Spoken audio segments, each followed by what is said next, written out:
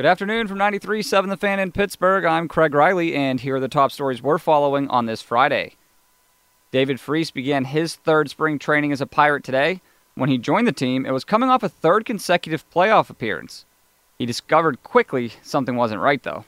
I walked in when I signed, and I could tell, I walked into a clubhouse coming off of 98, 97 wins.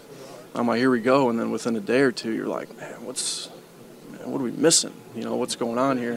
The theme of his 20-minute media session today was a lack of commitment from top to bottom in the organization.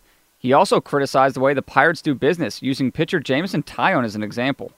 This is a different organization where if you get drafted and, you look at a guy like J-Mo, who's number 2 pick, and it kind of sucks that you kind of have your future, if you pan out, you kind of have your future written for you in an organization like this.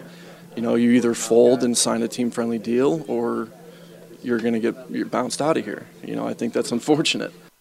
Manager Clint Hurdle, who gave an upbeat assessment of things earlier in the week, said he loves Freese's perception, but won't argue with someone over their perception. When you accumulate all the information from a lot of different people, especially the guys with experience, David would fall into that category. You listen, you find truth, and then you talk about opportunities to improve, areas to improve, methods to improve.